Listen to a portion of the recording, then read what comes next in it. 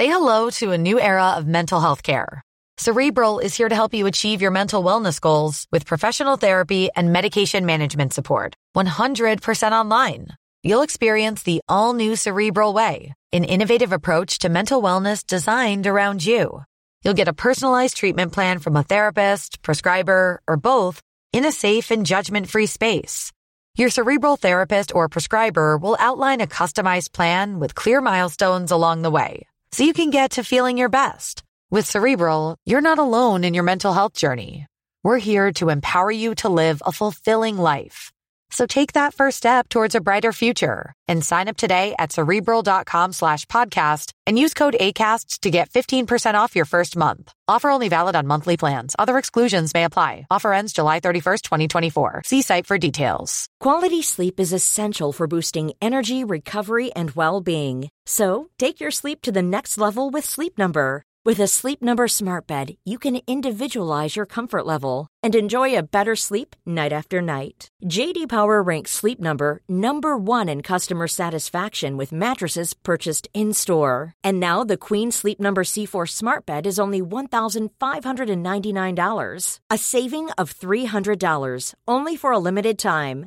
For J.D. Power 2023 award information, visit jdpower.com/awards. Only at Sleep Number stores or sleepnumber.com. As a person with a very deep voice, I'm hired all the time for advertising campaigns. But a deep voice doesn't sell B2B, and advertising on the wrong platform doesn't sell B2B either. That's why if you're a B2B marketer, you should use LinkedIn ads. LinkedIn has the targeting capabilities to help you reach the world's largest professional audience. That's right, over 70 million decision makers all in one place. All the big wigs and medium wigs. Also small wigs who are on the path to becoming big wigs. Okay, that's enough about wigs. LinkedIn ads allows you to focus on getting your B2B message to the right people. So, does that mean you should use ads on LinkedIn instead of hiring me, the man with the deepest voice in the world? Yes. Yes, it does. Get started today and see why LinkedIn is the place to be to be. We'll even give you a $100 credit on your next campaign. Go to linkedin.com/results to claim your credit. That's linkedin.com/results. Terms and conditions apply.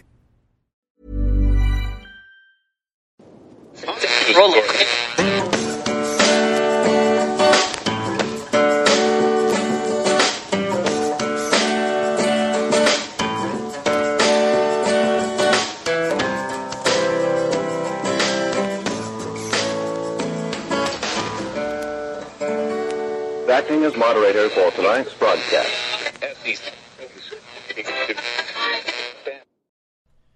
I'm your moderator, Chris Paul. Let's be reasonable. What follows is an episode I wrote and recorded last May. I published it on May 25th, and it's called Revisionist History. It's about our response to the coronavirus pandemic in those first few months and how many obvious failures had been made. I'm posting this now to look back and see how much we could have known a year ago by simply listening to sources beyond the mainstream media and not getting caught up in the politics of the whole thing and not creating heroes out of people like Anthony Fauci and Andrew Cuomo. It's important to reflect and consider the fact that we could be in a much better position right now if we had ignored the media completely and just looked at what responsible people on the other side were saying. It would have made all the difference in the world. So here it is. I'm your moderator, Chris Paul. Let's be reasonable. My fellow Americans, it is with great concern, yet great resolve, that I come before you tonight to tell you we are faced with a new pandemic disease in our world. Much is known about this disease, but much is not. While our best scientists believe that at least 998 people out of 1,000 will recover from the illness, it can be horrific and lethal for the other two, and it is highly transmissible. These two people include our parents and grandparents, and our friends and family members with compromised immune systems due to various health-related factors. There is no perfect solution for a problem like this, and every move we make to fight the disease and protect people will entail trade-offs. We are considering various courses of action, but we hope and believe that the severest of these won't be necessary. But make no mistake, there is no scenario where people do not die. There simply is no way to protect everyone from this disease. It is already here. Our country, the American people, have seen our way through worse than this. And when those moments have arisen, we have met them in full while preserving our rights, our freedoms, and our way of life. We refuse to let this moment be any different. At this time, we ask you to take extra care in your daily habits. Wash your hands, maintain some distance from others, and wear masks. Take extra precaution if you are more at risk or find yourself interacting with at-risk people. My administration is putting the full power of the federal government behind our governors as they direct their state's approach. We will be signing into law appropriations for emergency relief when and if it's deemed necessary. We are entering a period of caution in American life, but we will and we must persevere. This is not a time for unwarranted panic. It is a time for faith, resolve, and a sense of duty to our fellow Americans. We ask you to do your part in looking after the health of your communities. I wish you all good health, and may God bless America. These words, or some similar, would be what a serious, capable president could have said at the beginning of this crisis. And if one had, things may have turned out much different. Then again, in retrospect, Trump's March 11th address to the nation doesn't now seem nearly as bad as people made it out to be at the time, as of course they did. It's kind of their thing. Much of what was problematized at that point related to travel restrictions and whether or not it was racist to call it the China virus. People claim that Trump lied about acting early in response, but it's possible that banning travel from China and then from Europe was among the most effective decisions made, as the virus's presence in the United States came primarily from China and Europe. While Trump's speech wasn't nearly as ridiculous as it was made to seem, it was nonetheless delivered in a completely lifeless tone, as if Trump was acting serious and resolved. His performance was pitiful. The mantra on everyone's lips soon became flatten the curve. The phrase refers to the portion of the population that the models said would become infected over a length of time. Flattening that curve, forcing the total infections to disperse over a longer period, was to make sure that the sick who needed care would be able to receive it. It was never expected to end the disease or even bring down the infections. It was only meant to spread them out over a longer time.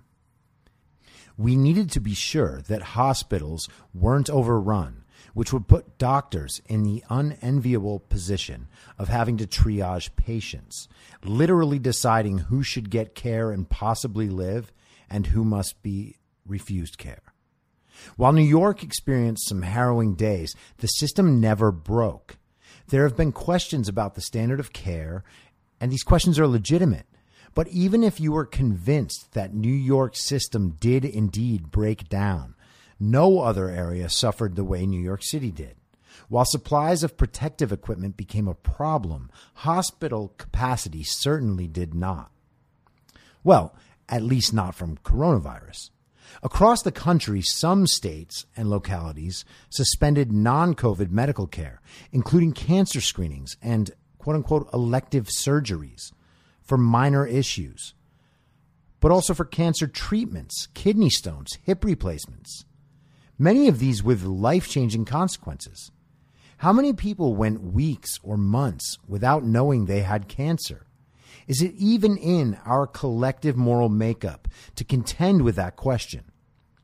As those treatments provide hospitals with the money to keep functioning, taking away the ability to perform them caused doctors to be furloughed, and hospitals are being sent toward bankruptcy. But flatten the curve has become something entirely different from what was claimed at the time. Flatten the curve means what I described earlier. It does not mean that the curve becomes suddenly flat and that's when we know we're done. Its only purpose is to preserve hospital functionality in service of treating COVID patients. Flattening the curve can be done through a series of different mitigation tactics. One of them is extra hand washing. Another would be to take any sign of illness very seriously. Another would be taking extreme caution around people in vulnerable populations. It's important to remember that not much of what was known about the disease in early March has changed. Its methods of transmission, its lethality, and the health conditions that make some people most vulnerable were all known then. We also knew that any effect on children was extremely rare. Then came the lockdowns, or shutdown, or shelter at home, or California's Orwellian safer at home order.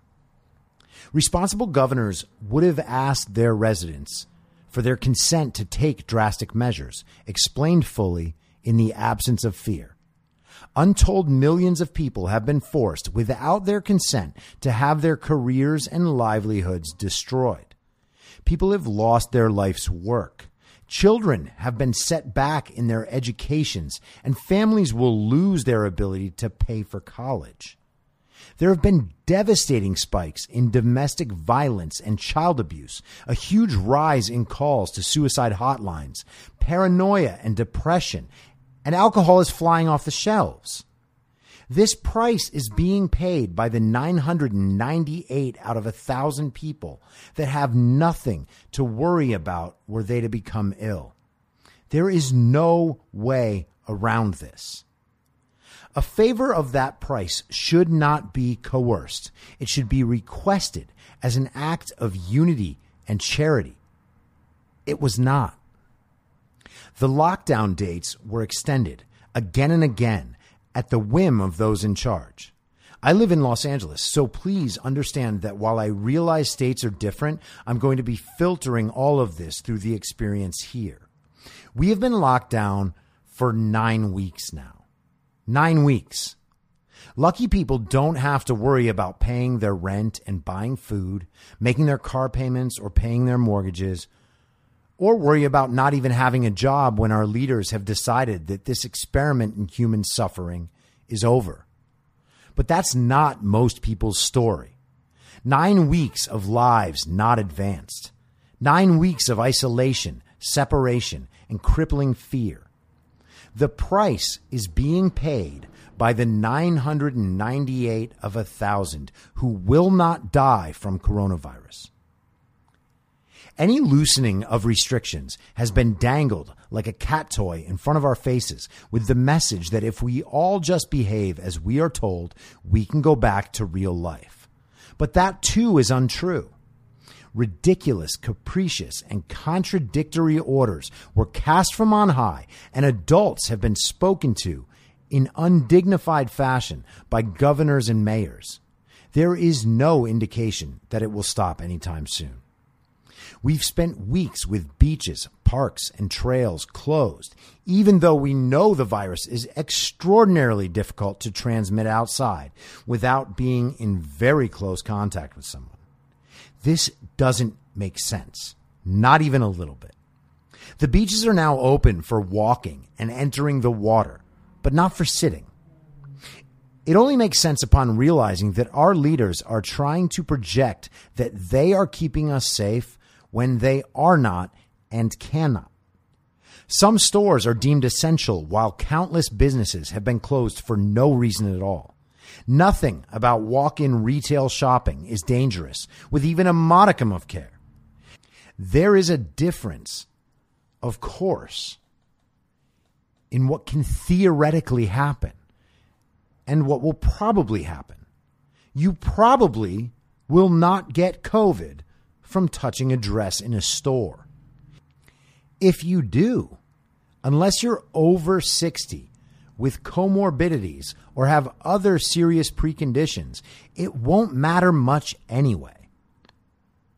Regardless, how does this differ in any material way from grocery stores where touching things is an unavoidable part of the process? Of course, it doesn't. And wait, are they sterilizing the gas pumps after every use? Give me a break. Why should competent adults have to pretend these things aren't true?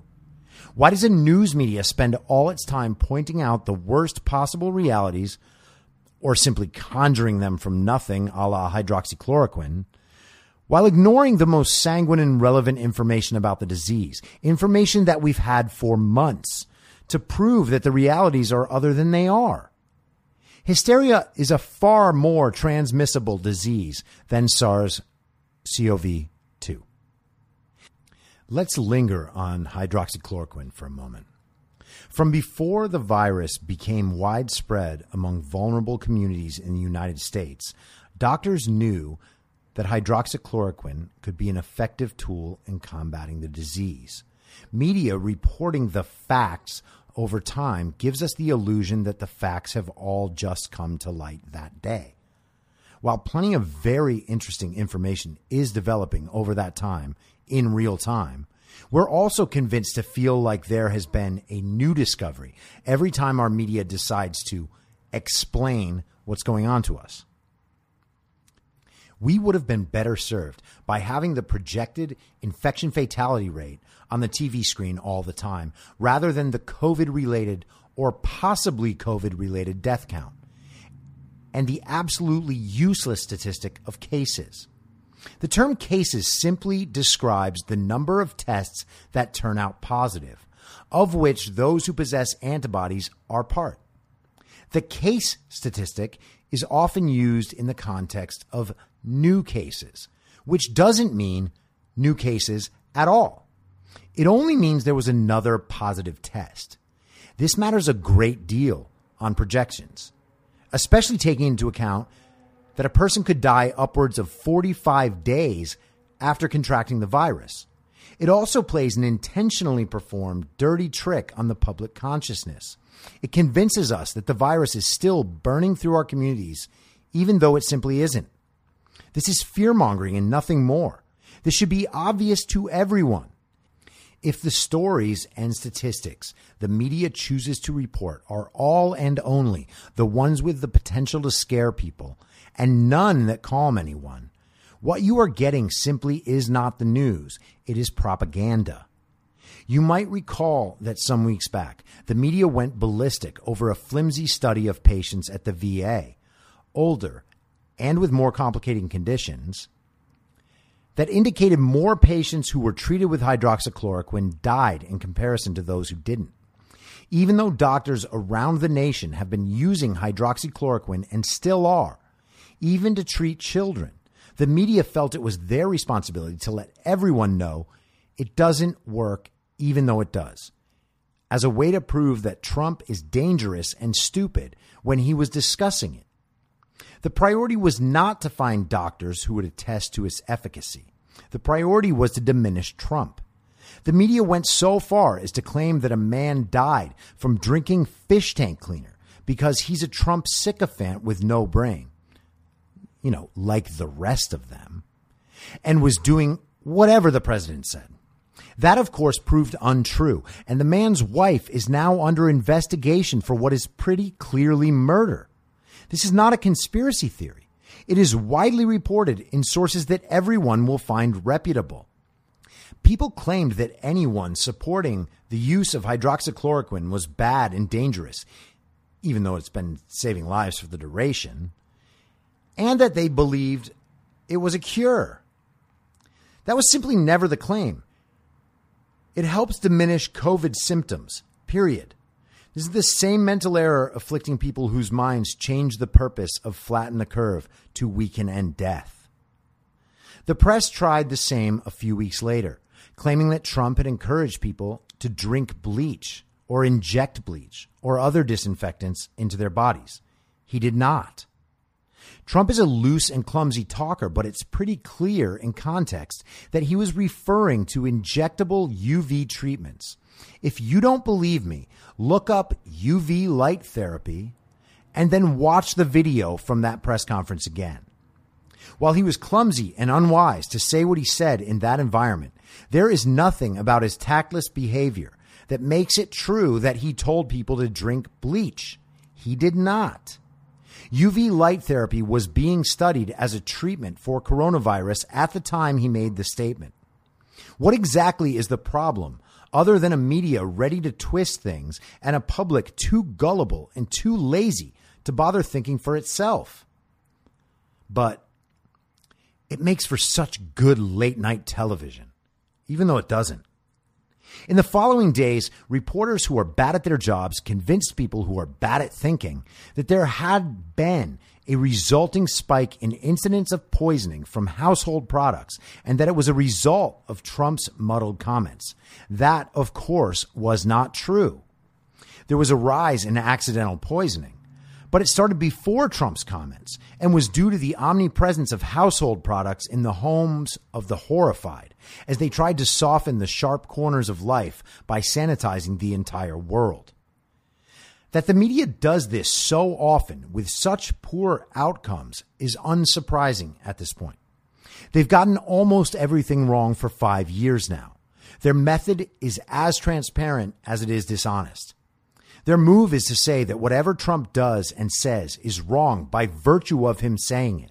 And the next day's breathless news cycle is devoted to backfilling why the administration is wrong even when it isn't.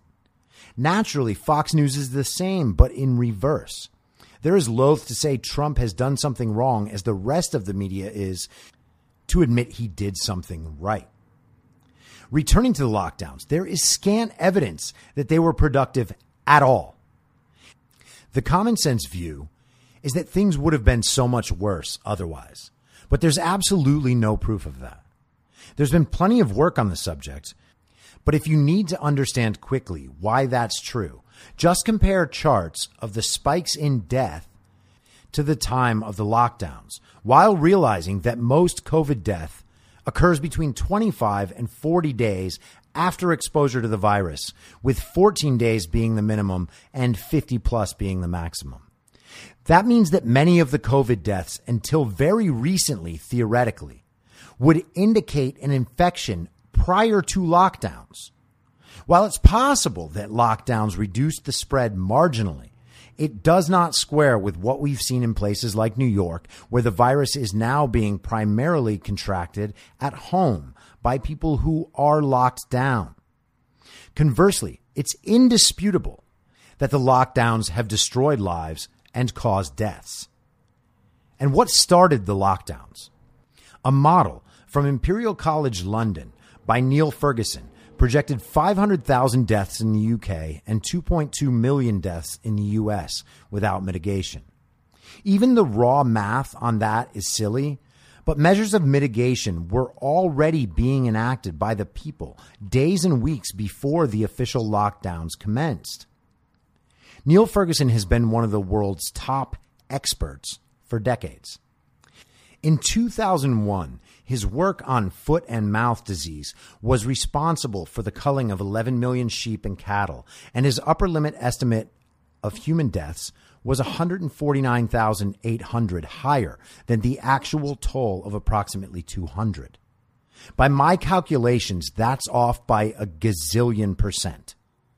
A year later, his model estimated a potential for 50,000 deaths from mad cow disease.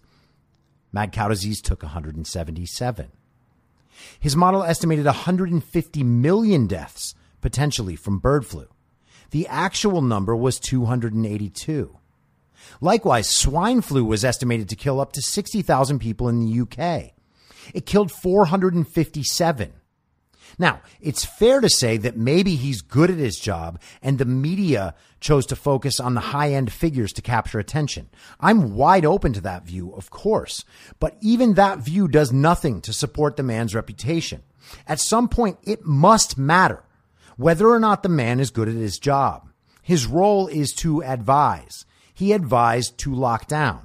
He has given horrendous advice historically and has given horrendous advice now, yet we still consider him an expert. One might ask, at what? He has admitted that the data was processed via a 13-year-old computer model that was constructed for influenza.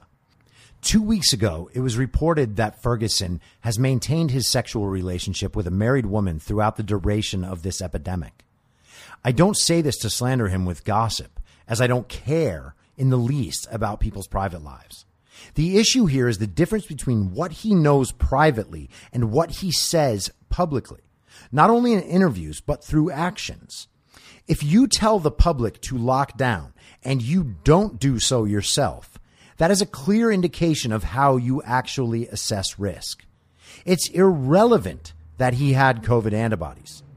The fact that someone would set conditions for the hoi polloi while not caring to abide those conditions themselves is a mark of elitism and utter disrespect for the citizens one's meant to be protecting.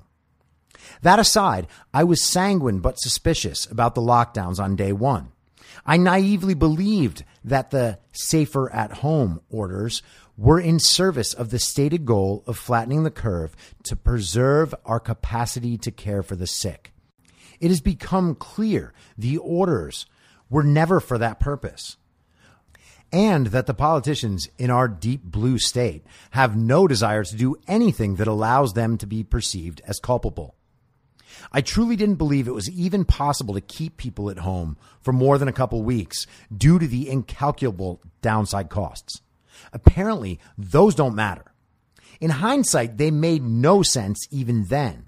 The CDC's own guidelines state that lockdowns become largely ineffective if more than 1% of a population is infected before the lockdowns. Those guidelines were ignored in the first place, yet people continue to believe that lockdown was justified.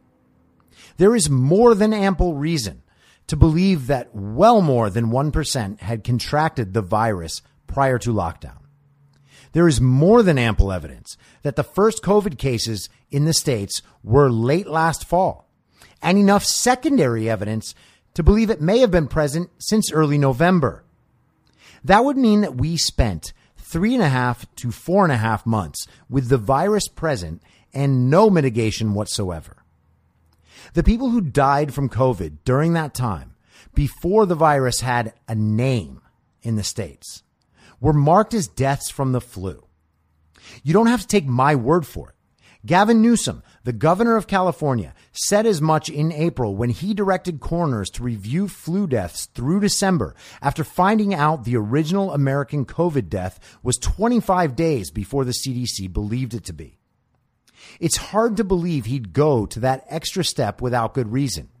Sadly, they haven't updated the public on this, to my knowledge, or to Google's. When I heard Newsom announce the coroner's review, my suspicion turned to anger. At this point, none of the rationalizations for these measures remain viable.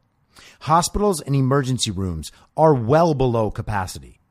The timing was off by at least weeks, if not more. And yet, we remain stuck in our houses. Beaches, where it's nearly impossible to run into a diabetic 80-year-old in the first place, opened on May 13th. Of course, sunbathing and sitting are out of the question. Los Angeles has been covered indoors and out with ridiculous hash marks indicating where people are allowed to stand in relation to others. Los Angeles' supply of vapid, unhappy people now has something to castigate its neighbors for, and we're all worse for it. The only thing worse than a police state is a police state where bored, distrustful citizens believe themselves to be part of the police.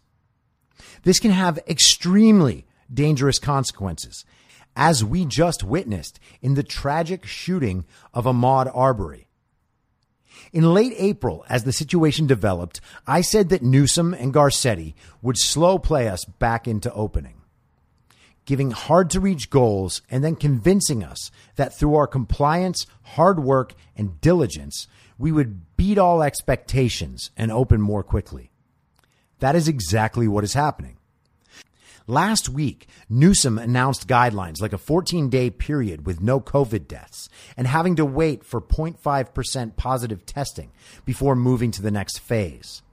7 days later, those goals were completely eradicated and have been replaced with similarly silly goals and the announcement that we were weeks away from professional sports coming back.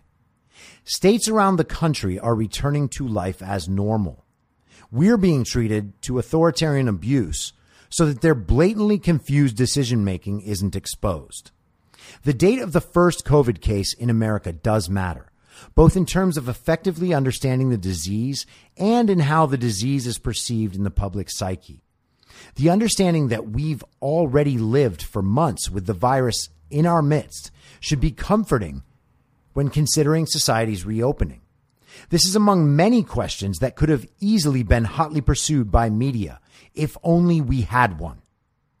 Why, in all the hours of Anthony Fauci's face projected across the nation's televisions, did no reporter have the wherewithal to ask Fauci if he doubted the infection fatality rate was, quote, considerably less than 1%, as he estimated in his March 26th paper in the New England Journal of Medicine? But here are some more questions no one bothered asking. Why did you say it was acceptable to hook up with your Tinder date, a stranger, but you also thought handshakes should be gone forever? Is contact tracing difficult in that situation? It's a mystery. Why did you say on television in January that the U.S. had nothing to worry about, and then repeat that sentiment in February, once again on television? At what point did you consider coronavirus to be a real threat? And why weren't you on TV talking about that? Why did you encourage a nationwide lockdown, also on television, something well outside your scope of expertise, not to mention your job? The lockdown was, like the shelter-at-home orders, premised on maintaining hospital capacity until it wasn't. Fauci changed course, and his actions have convinced the nation that lockdown couldn't end until there were no more coronavirus infections in the country. He publicly made it impossible for President Trump to do his job. No matter how you feel about Trump, Anthony Fauci, though he has been an administrative politician for decades aside from being a doctor, was not elected by anyone to govern the country. In Trump's position, I would have fired him immediately if it were possible. Fauci and the media have pushed America into hysteria and paranoia. And for what? I recently asked Lyman Stone, a prominent statistician and economist, whether or not nationwide lockdowns had ever been tried, and if they haven't, is their effectiveness purely theoretical? His answer was, quote, basically yes. So, Anthony Fauci on CNN went above the heads of the president and the 50 state governors to encourage a treatment that had never been tried before, with no mind paid to the risks. The media immediately disregarded the administration figures who would speak to the economic danger. Imagine if Fauci was your personal doctor and wanted to try an extreme invasive treatment on you for a sprained ankle, forced you to accept that it was the only answer, and then didn't even explain what could happen if things didn't go so well. Hey, so we had to amputate, but in my defense, that sprain could have gotten really nasty if you played basketball tomorrow. I assumed in my model that you were going to play, even though your ankle is sprained.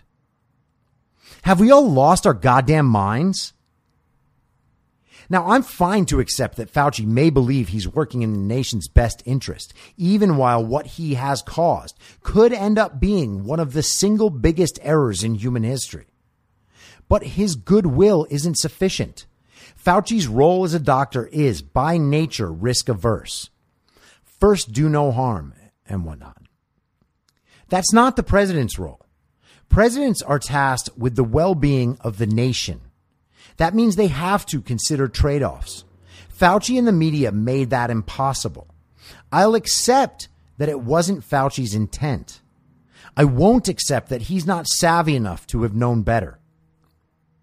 Regarding trade-offs, how have we as a nation been so infantilized, so softened in the brain that we believe there's a world without trade-offs? On what planet do we believe that stopping a single variety of a low-risk death is our only priority?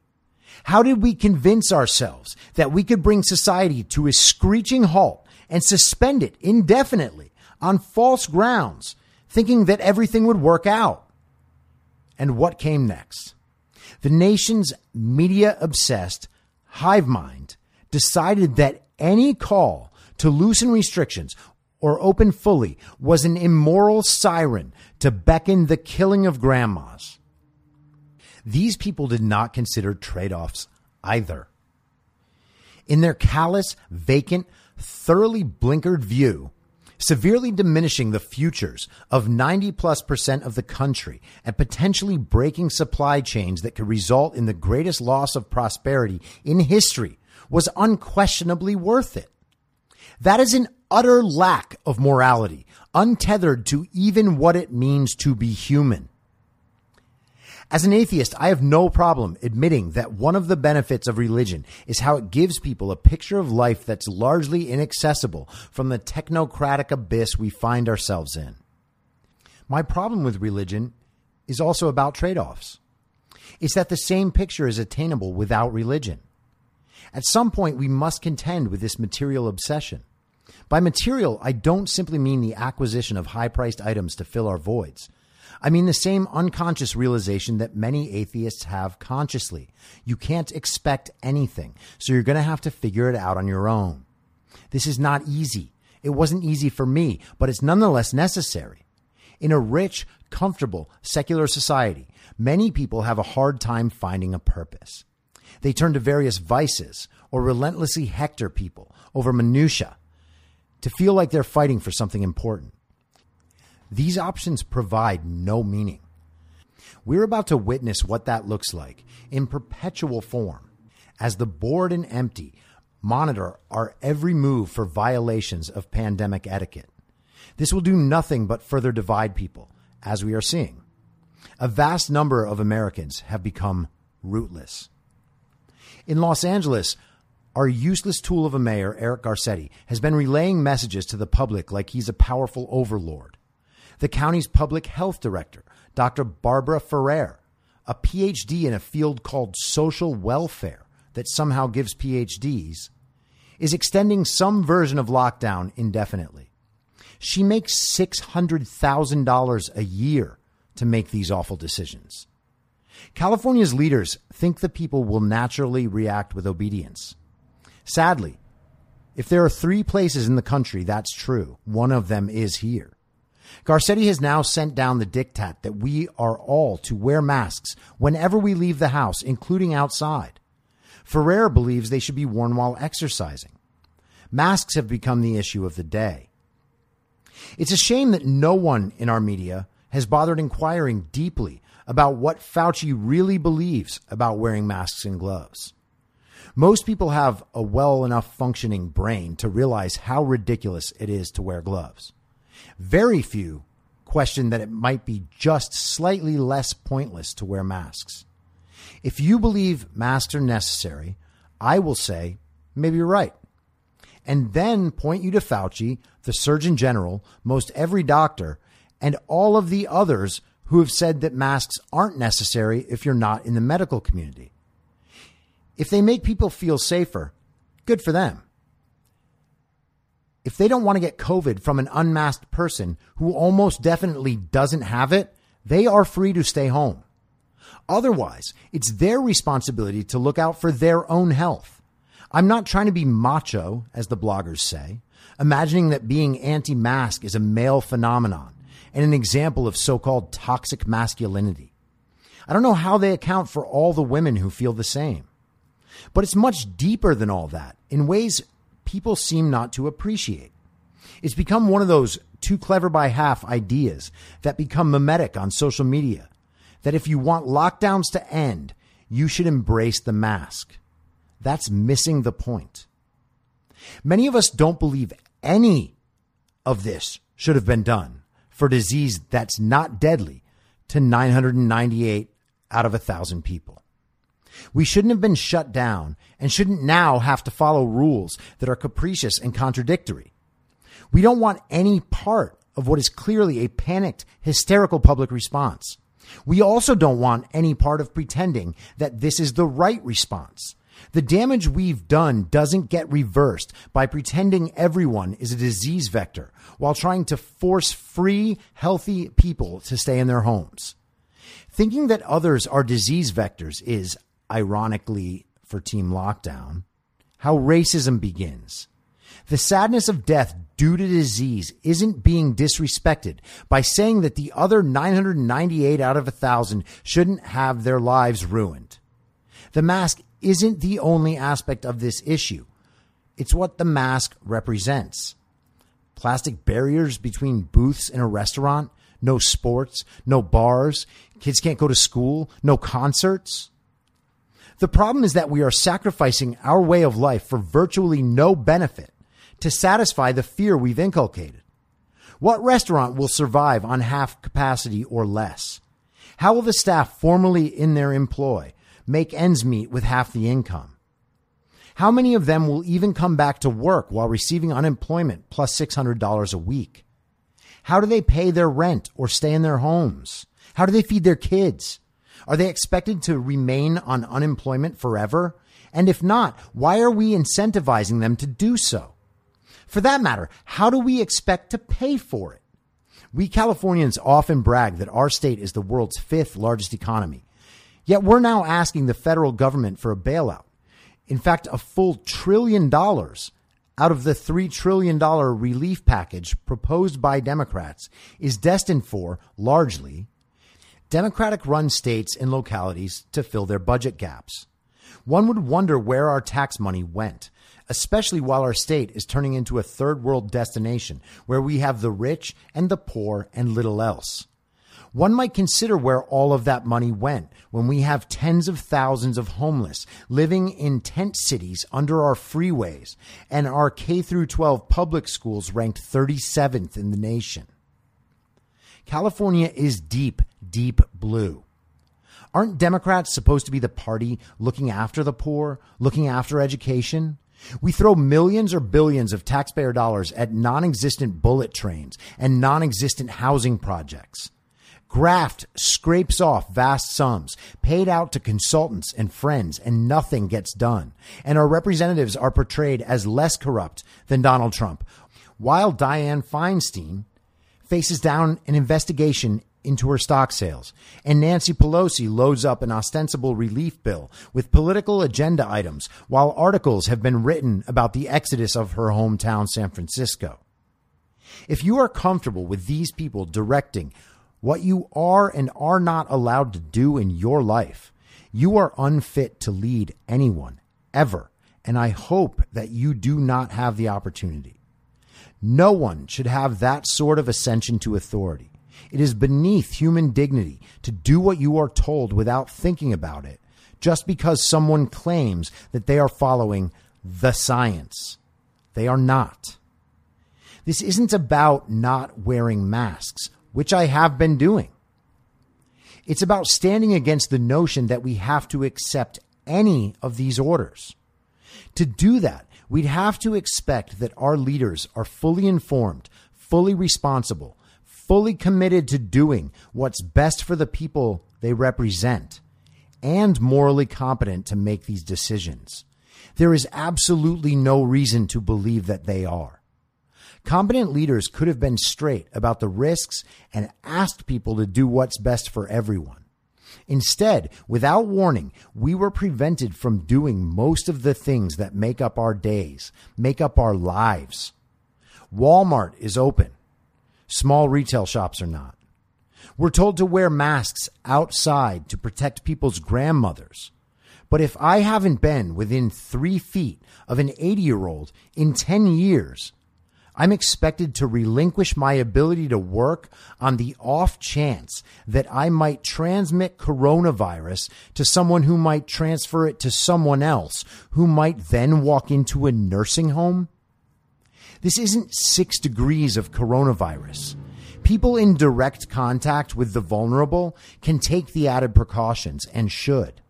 The rest of us should not be compelled to. In the absence of the virus, it's actually more beneficial that the disease works its way through less vulnerable populations. You can disagree with herd immunity as a policy, but you cannot disagree that it might be necessary. Masks do not exist in a vacuum. Compliance with masks means compliance with having plexiglass shields between restaurant tables. It means chalk outlines on asphalt in schoolyards, showing children where they're allowed to play, as if drawn by police around a corpse. What sort of society are we trying to build? It's facile to say one where people live. There is no proof that any of what we've done has had any positive effect, much less been worth the trade-offs. While countries have tried myriad variations of restriction, they've all had similar curves.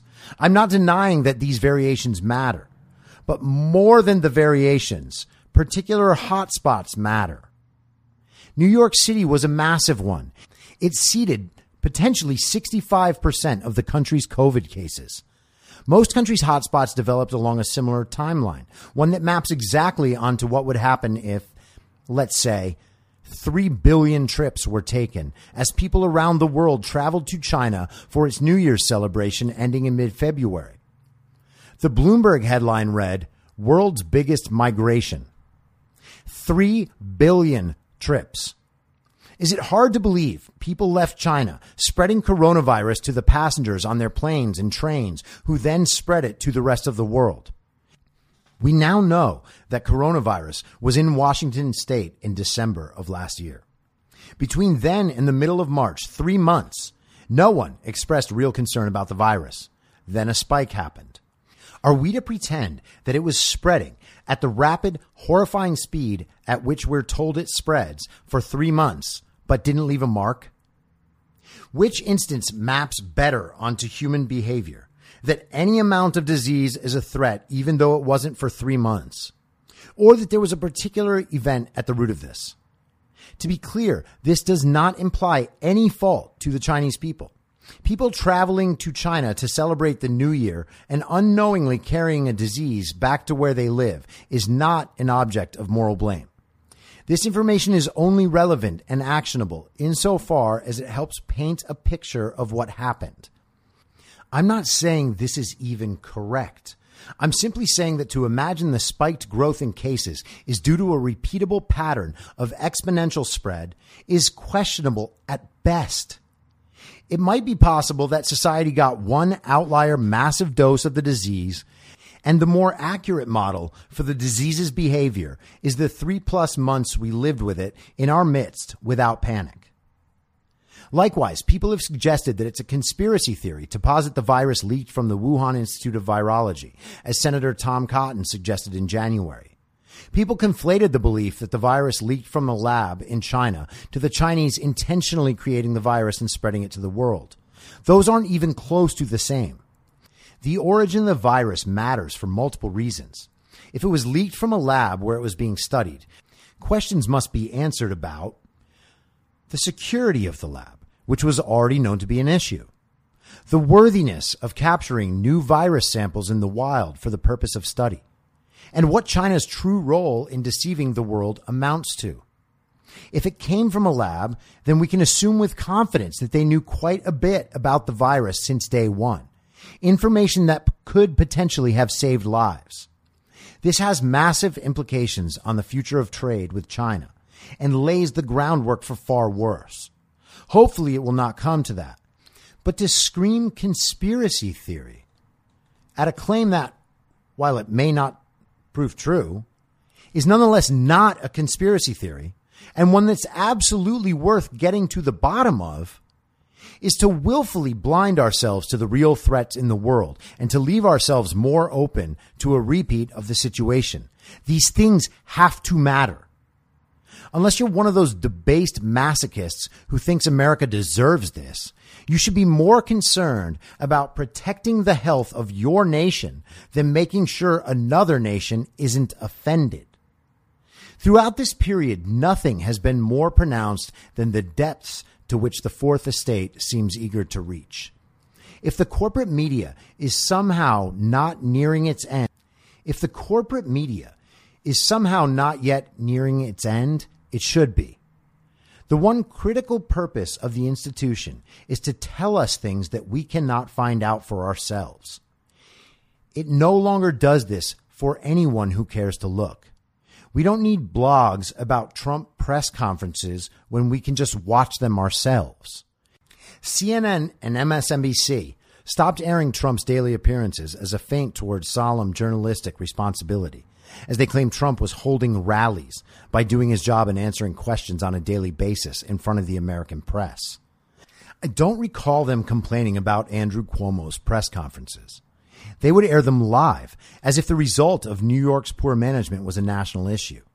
They would provide commentary about how Cuomo was exactly the leader we needed, ignorant to the reality that no one handled this crisis worse than Cuomo and New York Mayor Bill de Blasio, and everyone can see it. Cuomo kept schools and subways open to flex his superiority over de Blasio and flaunted it on Twitter. At night, he would be interviewed by his brother. He was never asked why he was putting patients sick with COVID into nursing homes. The subways went 2 months before a cleaning schedule began. De Blasio vacillated between a herd immunity strategy and insulting Jews who went outside on Twitter. None of this earned either man the scorn earned by the Florida governor for allowing adults to walk on the beach, which was dangerous because the New York bloggers of the Daily Beast were scared. So everyone should be. Florida has now dodged the dumb rednecks on the beach problem twice, while New York millennials pack themselves into parks. Well, parks in white neighborhoods. De Blasio had police enforcement at parks in black neighborhoods. There's plenty of photographic evidence if you think I'm embellishing. I'm not. There is no need to depend on Fox News or CNN or Breitbart or the New York Times. Getting at least a workable picture of what's happening in the country is far easier by properly curating a Twitter feed of the most thoughtful people studying the areas that are important for you. There's a real person there who wants to explain things they're obsessed with. Would you rather talk to an epidemiologist than hear Don Lemon tell you what science says? You can do that with the thing in your pocket. You can just ask these people. Really. You don't need Rachel Maddow to tell you what Trump said in his press conference while showing clips of what she finds audacious. Watching the press conferences presents an entirely different view of the proceedings than what the news will tell you. If you want to know why CNN and MSNBC stopped showing the press conferences, you only need to realize how dishonest their reporting looks in comparison to what you just watched yourself. They realize the danger of presenting the 2 points of view in succession. The only intelligent conclusion they've come to since 2008 is how dangerous it is to have their narrative blown apart by reality as it evolves. You can't tell me what Trump said if I can see what Trump says. You can't tell me he's lying about this or that if I'm seeing better information on my own than CNN is even getting. You can't tell me what a study says if I've read the study. Let's return briefly to theory. Do not believe that which relies upon that which can't be proven. We are in the midst of the country's third major flare-up over hydroxychloroquine, which Trump now says he's using as a prophylactic. It may be true that the FDA doesn't recommend the drug as treatment for COVID, though off-label use isn't unheard of. Nonetheless, doctors around the country and around the world are using it combined with zinc to treat symptoms.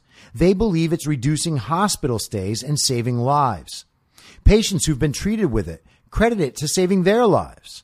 There have been numerous studies attesting to its efficacy. On the other hand, there is the undying motivation to paint Trump as dumb and dangerous, so the media has made hydroxychloroquine a major issue. We've also had one total study saying that in veterans in the VA over 65 years of age and with comorbidity who were treated with hydroxychloroquine and azithromycin, not zinc, were already in worse shape, necessitating the drug treatment. But no matter. This isn't the sort of study that a person who cares about getting to the truth would rely on. It's just a piece of information among other information. You can't say science says and then make the science do whatever you want. That's Simon Says. If a single flimsy study and the FDA says are the two bases for your argument, you're going to have an awfully difficult time defending your position. The only conclusive retort you have to clinch your case comes if people start dying specifically from hydroxychloroquine. There is no reason to believe that will happen. And doesn't it feel a bit strange to be rooting for it? But you want to make sure Trump's flippancy doesn't murder anyone. I understand. I can tell you with absolute certainty, it won't kill the people who died before trying it.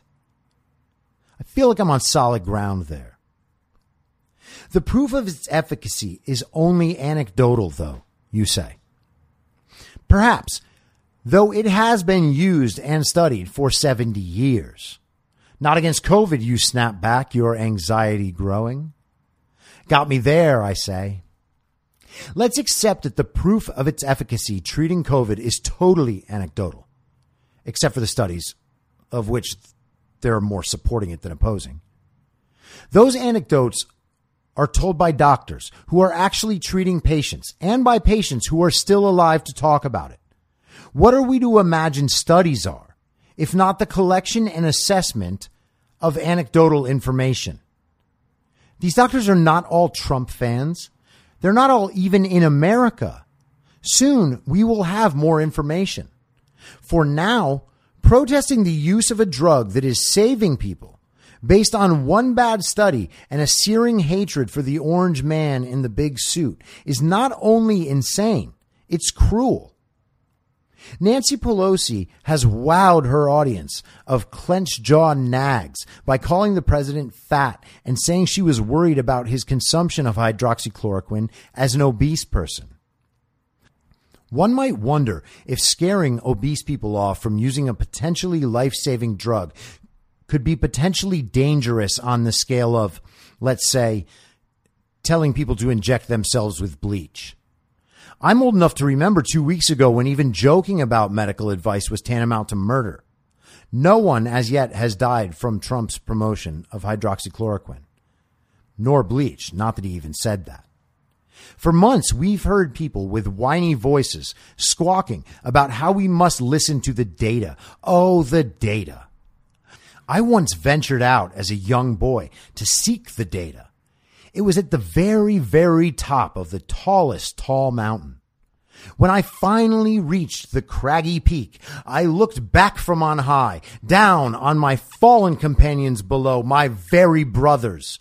I turned, my end in sight. The light nearly blinded me. The great orb shone like 7 suns. I had never looked upon all the perfect data at once before. To this day, I am blind. But it feels like it's getting better. I'm not the only one to have gazed upon the data, though. The data is everywhere these days. Facebook and Google have the best data, at least as far as our quaint little personal data is concerned. Amazon has great data, too, on everything. It even listens to you. These companies use this data to sell us things. Some of these things will be helpful. Some of them will be useless. We buy them because it feels right momentarily. Twitter and Instagram have data. Their data is filtered through their great algorithm and then presented to you in the form of exactly what you want to see, even though you don't know what you want to see. These companies make money off of data and use data to make crucial decisions.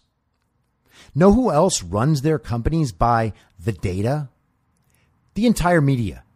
Newsrooms aren't having serious ethical conversations about whether or not to run these stories. The policy is shoot first, ask questions later. CNN isn't a news channel. It's an app. They're not informing the public or even doing the news. They're creating content for people who want that content because that's the content the data says those people want. The New York Times has re-envisioned itself as a data company now too. They're selling demographic information for targeted ads. They are monetizing their own demos to sell micro-targeted ads based on consumer data. Are we to imagine that they're not treating the product they produce in the same way? Do we need to infantilize ourselves, pretending that we're being given hard news in an attempt to save face? We're telling these companies what we want, betraying our biases to them, and then they sell it right back to us.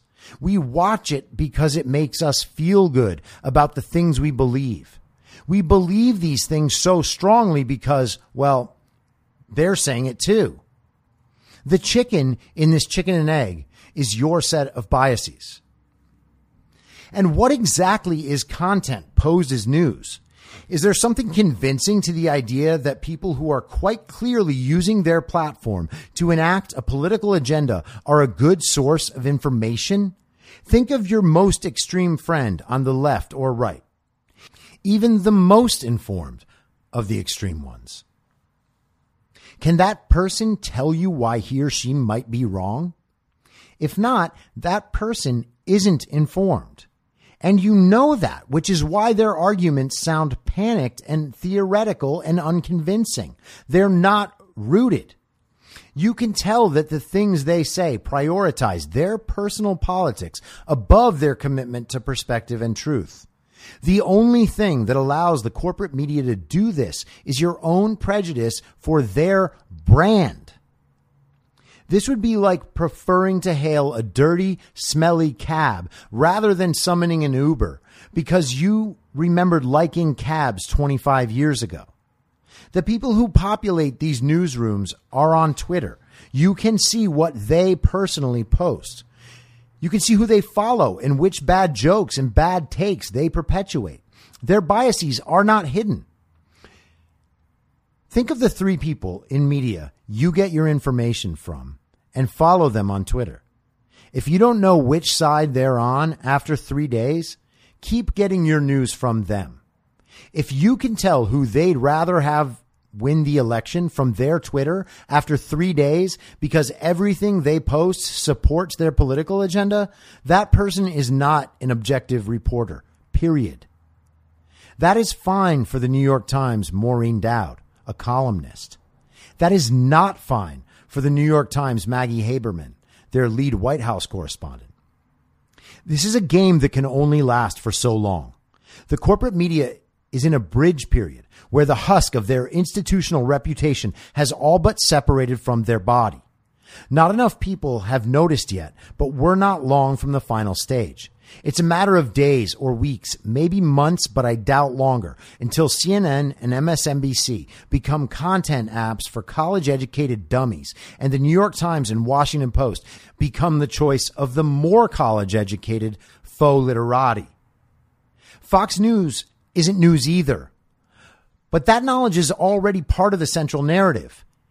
That CNN, MSNBC, and the New York Times and Washington Post in their political coverage are just partisan hacks who produce partisan hackery to be consumed by other partisan hacks, desperate for institutional approval, is not widely known and accepted. A social value has been created for the willingness to hew to the main story. But the main story, the central narrative these institutions are dependent on, maps onto the real world less and less.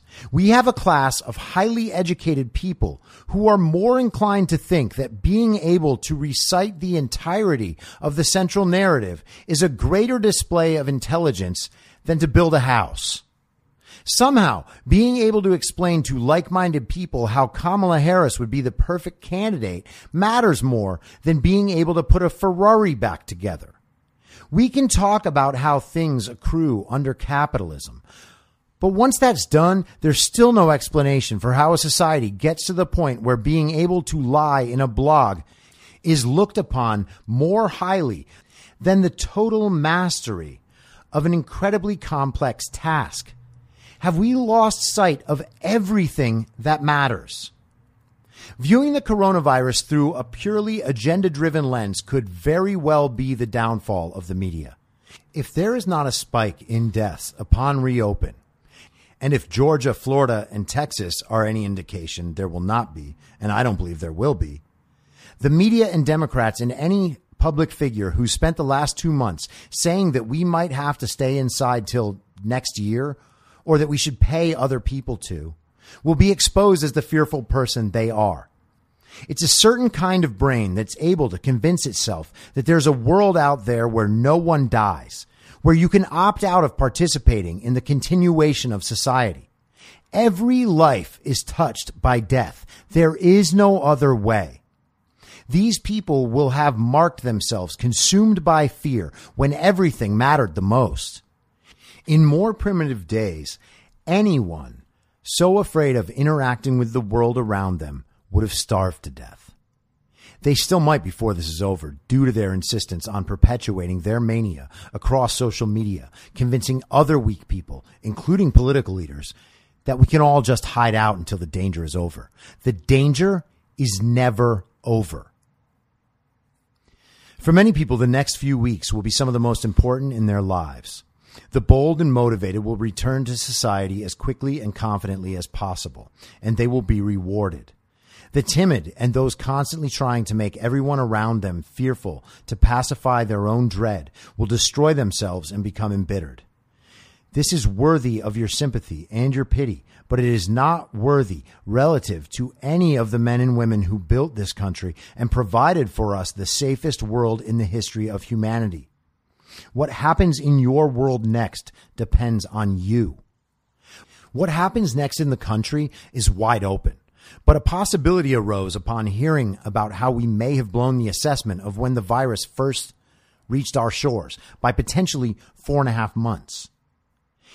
If we find out, and it's possible we will, that the story I've put forth explains the virus, and we do not see a significant spike in deaths or a return by the early fall, we'll be left picking up the pieces of our lives, our families, and our society caused by a bad guess by epidemiologists and on the terrible leadership of our elected officials, too disconnected from the world around them, too consumed by being told by society or by authority that they could simply be given all the answers, and a populace willing to listen to people like this and do what they're told.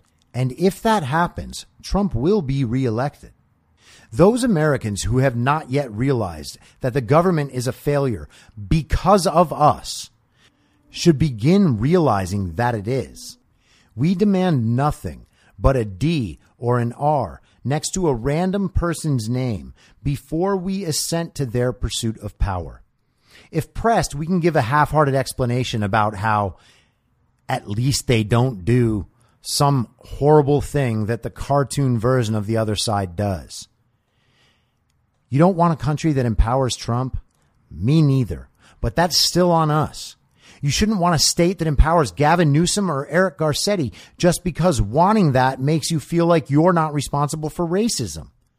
There is a possible world where we look back in a month or two and see that the constant fear-mongering and catastrophizing by the media, our leaders, and even our friends was not only silly and unwarranted, but maliciously dangerous. These people were too comfortable staying home and letting the world sort itself out while they watched Netflix. And the excuse will always be, we were listening to the experts. We were following the data. If there's a world where that matters, it isn't this one. Ask yourself, what about hearing scary things from dishonest people on TV made you fear for your life?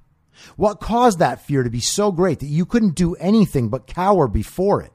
Our greatest privilege in this modern era is that our ancestors were not like that. The media, in its haste to constantly paint Trump as devil, have painted themselves into a corner.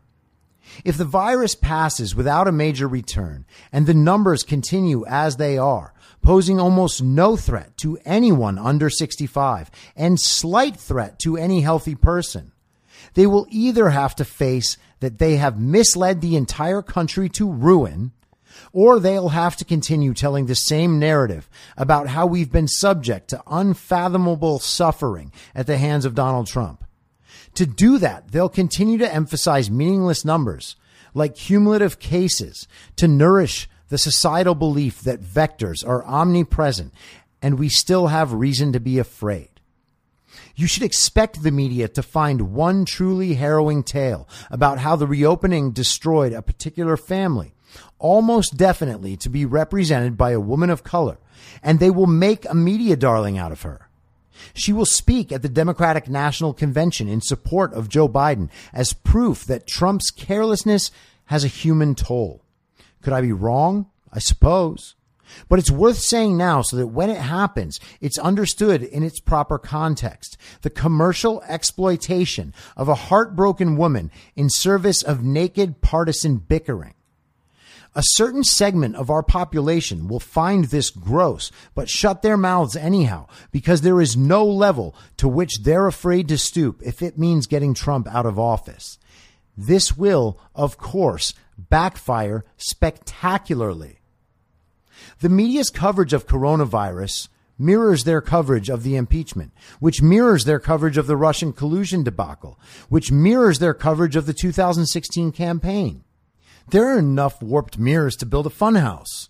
They believed genuinely unbelievable evidence of something because they can't act rationally in their formerly important jobs.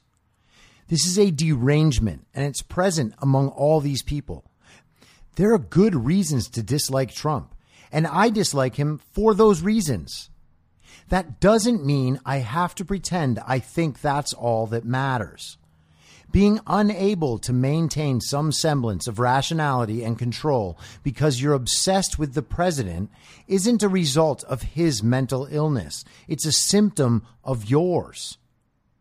There should be a list of media members who chided Florida and Georgia and Texas so that we know who thought it was appropriate to be so convinced of their own rightness that they made fun of these and other governors who performed far better when asked to handle a complex set of trade-offs than, say, Gavin Newsom and Andrew Cuomo. The motivation was clearly partisan. That means they're the sort of people who are literally hoping more people die in Florida so that it makes Democrats look smarter, more prudent, more capably guided by the data. This gives them comfort at home in their Instagram sweatpants, rage tweeting to the world, wholly consumed by hatred for the president and prepared to do and say anything to totally debase themselves just to feel better about who they are vis-a-vis Trump. And let's be clear, that's what this is. They don't actually care what Trump says or does, since they don't really know. It's a put on, a display. Trump outrage among these people is performative. There are plenty of things Trump does to be upset about, but those aren't good enough. A new outrage emerges every day, every time they need a hit, and Trump is a drug to them. The sense of moral righteousness they get when performing anger is what substitutes for a purpose in life. Overschooled, certainly not overeducated, bratty rich kids with nothing to do but play status games. They learn to write as well as a high school student studying for the verbal half of the SAT. They use that unremarkable talent to air petty grievances, proclaim their staggering intelligence advantage over the peons, and tweet about The Bachelor. All of this is for show. This is the danger of not having a personality. When everything is a status game, and it is to them, the truth or falsity of something is dependent on whether it increases or decreases their status. This is why they constantly lose to the person who cares more about the status game than anyone in public life.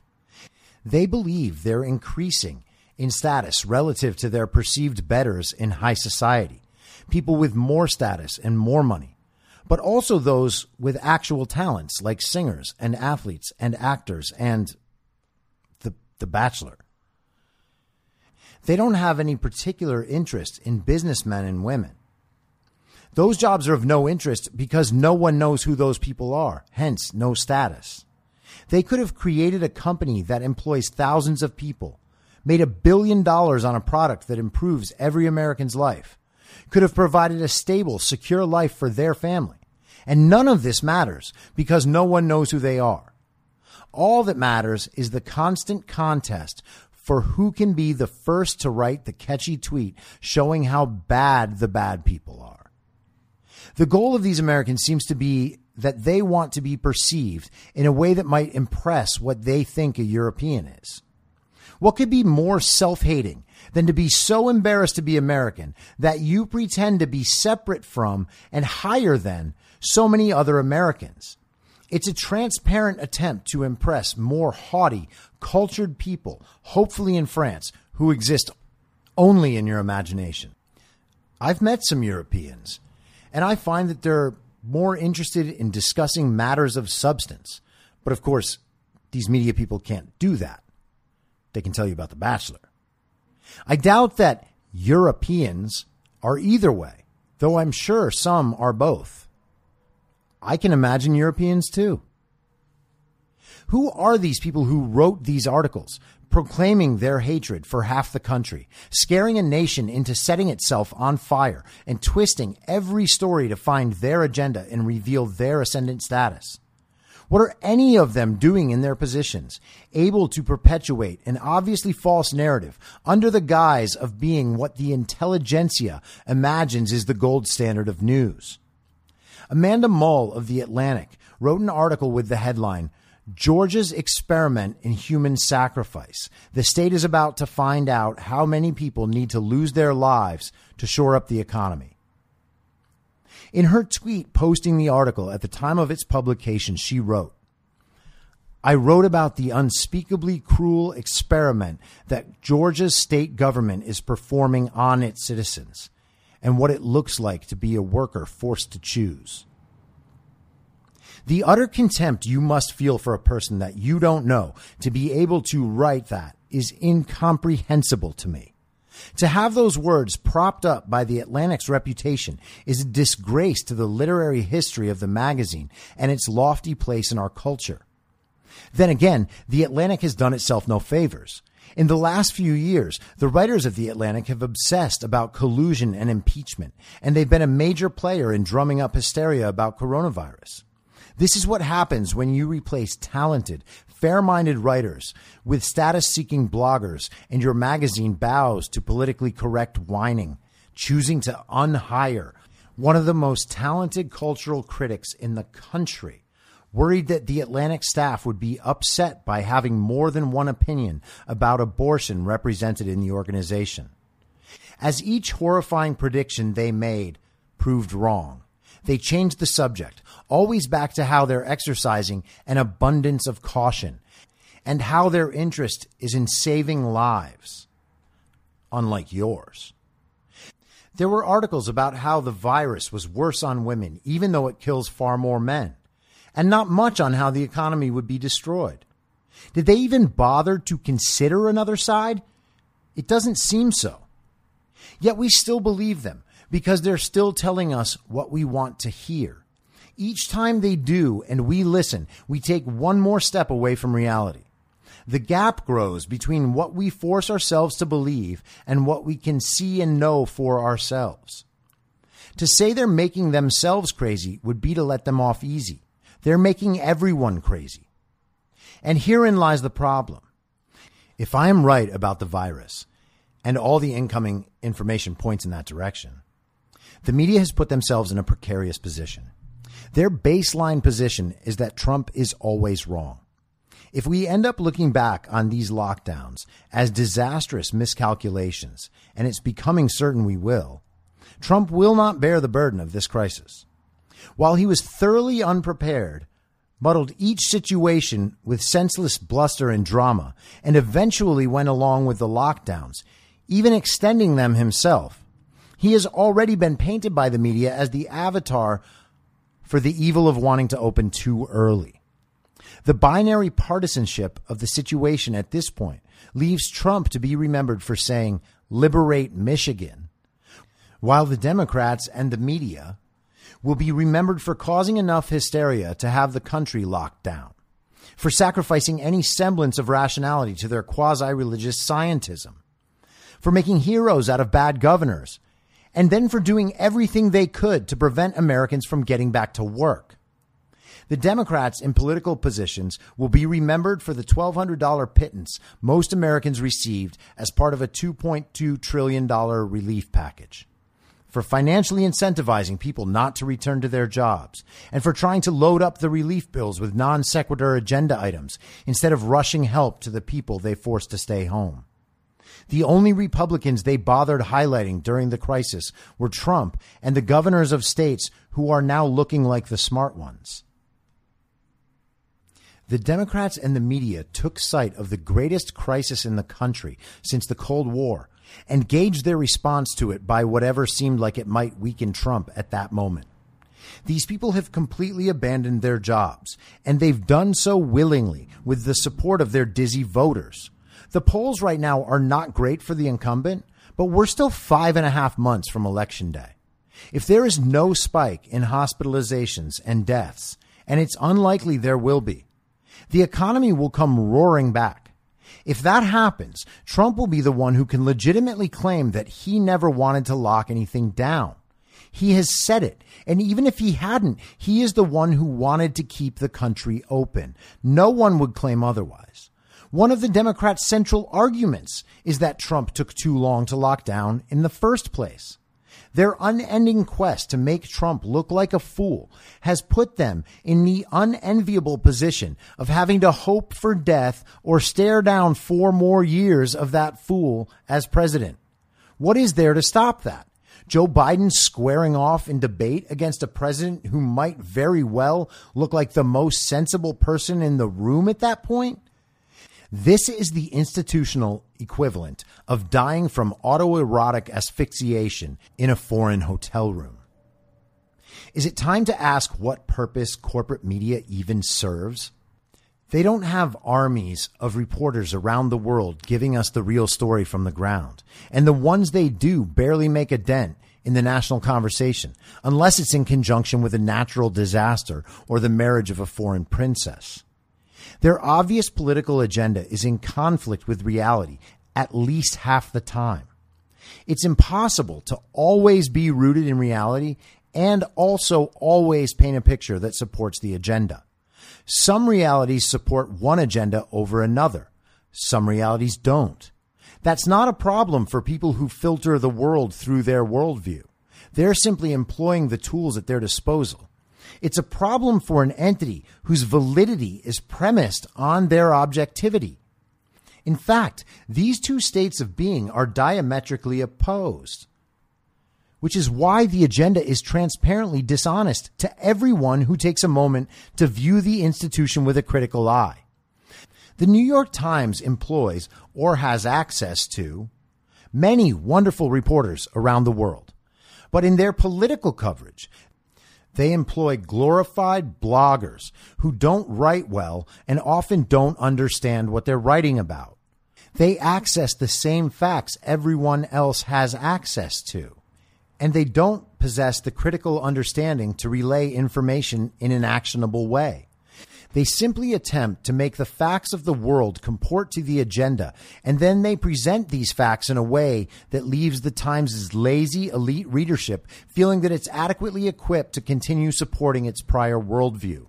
This is self-assurance on sale. Not one single bit of the relevant discussion or discovery about coronavirus has been initiated in the pages of the newspaper of record in this entire period. They report cases in big headlines, report on how hydroxychloroquine is deadly even though it clearly is not, and create retroactive continuity to provide cover for bad actors on their own side. By the time something even appears in the pages of the Times, the same issue has been pored over by people much closer to the situation, much more familiar with the subject matter, and more able to properly process the new information. In most settings, this is what people would call smarter. But then, of course, a study would have to be conducted to show the IQ of the media members relative to Trump supporters. But media isn't the only institution that will suffer the consequences. The exploitation of science as a tool for the perpetuation of a narrative, rather than as a tool for discovering the inner workings of the real world, must come to an end. Countless times we've been told what the science says, and the source for that science has been epidemiology, decidedly not a science. Epidemiology is, at best, a social science. Our greatest tech minds are still in the process of understanding human behavior and what incentivizes one behavior over another. Even if our technology could predict, in the aggregate, what humans do, they still haven't mastered the process to understand what a human will do. It would be silly to believe that epidemiologists have surpassed Facebook's algorithm and mastered the human side. It's preposterous to imagine that they did so in addition to understanding the behavior of a novel virus to the point where they were authoritative in advising a $10+ trillion systematic destruction of American power and prosperity. Science may someday be able to predict these behaviors. We will know it can when it actually does. Epidemiology has not done that successfully. Their models and the media's understanding of those models has made it impossible for the public to understand them. Models are, by nature, constantly at risk of being wrong. Staking the future of history's greatest society on the incessant whining of people pretending to rely on applied mathematics mixed with heinous social philosophy is a bet that no one involved with science should ever be willing to make. That people like Anthony Fauci and our cable news anchors had the hubris and temerity to do this is a permanent black mark on the whole endeavor. We have a presidential candidate looking to displace Donald Trump who wants to put Alexandria Ocasio-Cortez and her Green New Deal at the forefront of environmental policy on the basis of the same sort of models. How is it that all these various sciences, as they're presented to us, always support collective and technocratic objectives? The simple answer is they don't. Remember, the same people who are telling you what science says also claim that science says there are 57 genders. There is no part of science that says this. There is nothing that prevents us from moving past this point in our collective thinking. We must do so if our hope is to retain what makes our society great. The illusion of permanent stasis should be fully broken now. We live in a world of risk. Pretending we can escape risk does not diminish the presence of the risk. It only reveals our inability to deal with it. As we emerge from our coerced adherence to the rule of idiots, we'll be forced to make a choice that we should have made long ago without being forced to. The idea that we can all live a perfect life and protect everyone is antithetical to every bit of our planet's history. This disease is no different than a massive earthquake. Imagining we can prevent death is akin to imagining we can prevent earthquakes. Maybe one day we can. That day is not today. It is up to us to decide who to be in the context of our circumstances. We don't yet know the full picture of the coronavirus fallout, but we do know that nothing about this disease has the power to decimate our society, our way of life. The only way we sacrifice that is to promote solutions that take us further from the way of life we've been fortunate enough to be born into or partake in after being born somewhere else. Sweden's reaction to the crisis is based in full on the goal of continuing the Swedish way of life. America's reaction was to pretend that we had the option of getting only the good and none of the bad. This is the default mood of a spoiled child. We know now that there are millions of Americans making more money on government-provided unemployment than they were at their jobs. These workers have no desire to return to those jobs. Bypassing the obvious conversation about incentivizing laziness, there's a deeper truth revealed here. Many Americans are so dissatisfied with their normal lives that they find an existence of constantly consuming Netflix shows as preferable to their normal routine. I feel sympathy for the people having those thoughts. But the lesson here isn't about government assistance, or a permanent welfare state. I have been one of those people at various points in my life. Exhausted, frustrated about never quite making it over the hill, and ready to give up. Let's be clear, wanting to stay home indefinitely while being paid other people's money isn't some noble stand for the value of human life. It's the display of oneself as fundamentally unable to live life in the first place. Whether you're prepared or not, normal life is starting again around you. It's as unavoidable as the disease is. Are you just going to stay home forever, pretending that someone will take care of you? Has our culture completely infantilized us? Has our survival instinct as human animals been reduced to hiding in our homes for the fear of somehow infecting strangers we'll never meet with a disease we don't have? The bold will return to their lives, pursue success and happiness, and win through their own effort and determination that which the timid expect to receive as entitlements from a government they view like a father distributing their allowance. This is the closest any of us will come in our lives to having the deck genuinely reshuffled. If you think you deserve the things you want, you should be prepared to go get them. If you think your very existence means you deserve things you're not prepared to leave your bedroom to get, you're viewing society as a provider of that which you can't provide for yourself, rather than viewing yourself as a component of society that has the ability to help society and yourself at the same time. It is a shame that our politicians at every level, including quite clearly the president, have no ability to tell the American people what's expected of them.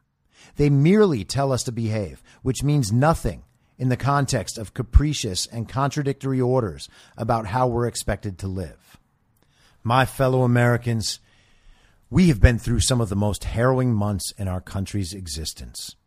We came together and prepared for the storm. All of us united to protect the vulnerable members of society and saved lives in the process.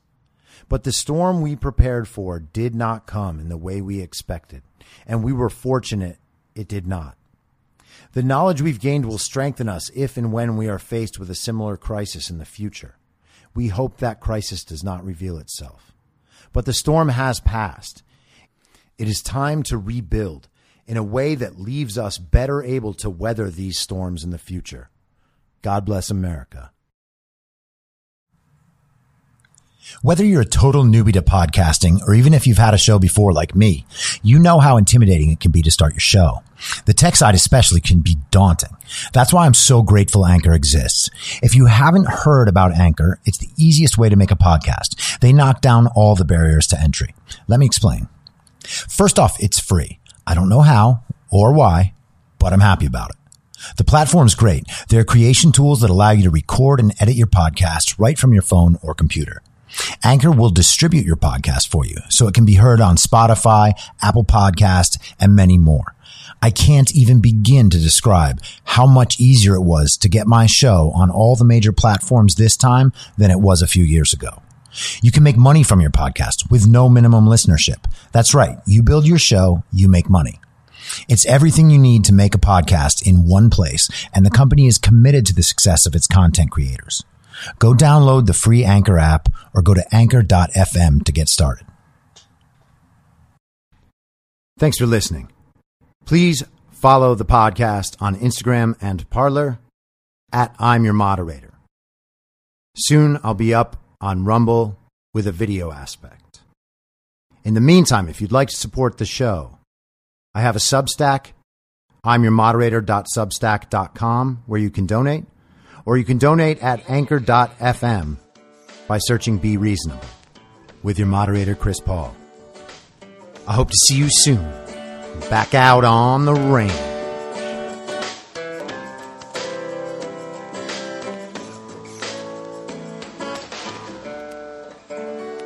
Acting as moderator for tonight's broadcast.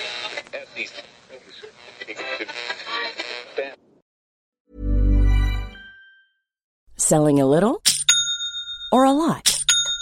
Shopify helps you do your thing however you cha-ching. Shopify is the global commerce platform that helps you sell at every stage of your business. From the launch your online shop stage to the first real-life store stage, all the way to the did we just hit a million orders stage. Shopify is there to help you grow. Shopify helps you turn browsers into buyers with the internet's best converting checkout. 36% better on average compared to other leading commerce platforms. Because businesses that grow, grow with Shopify. Get a $1 per month trial period at shopify.com/work. Shopify.com/work. In my mind, that's the end game. Thanks for listening. If you'd like to follow what I'm reading and thinking throughout the day, you can do that by downloading the Telegram Messenger app and going to t.me/I'm your moderator. On social media, you can follow me on Truth Social, Getter, and Gab at I'm your moderator. I also have channels on Rumble and BitChute. If you'd like to follow the writing, you can find me at imyourmoderator.substack.com. The merch site is cancelcouture.com or go direct shop.spreadshirt.com/cancel-couture. If you'd like to support the podcast financially, the best place to do that is Ko-Fi. Go to ko-fi.com/I'm your moderator. And all of these details will appear in the show notes with each episode. I'll see you soon down on the range.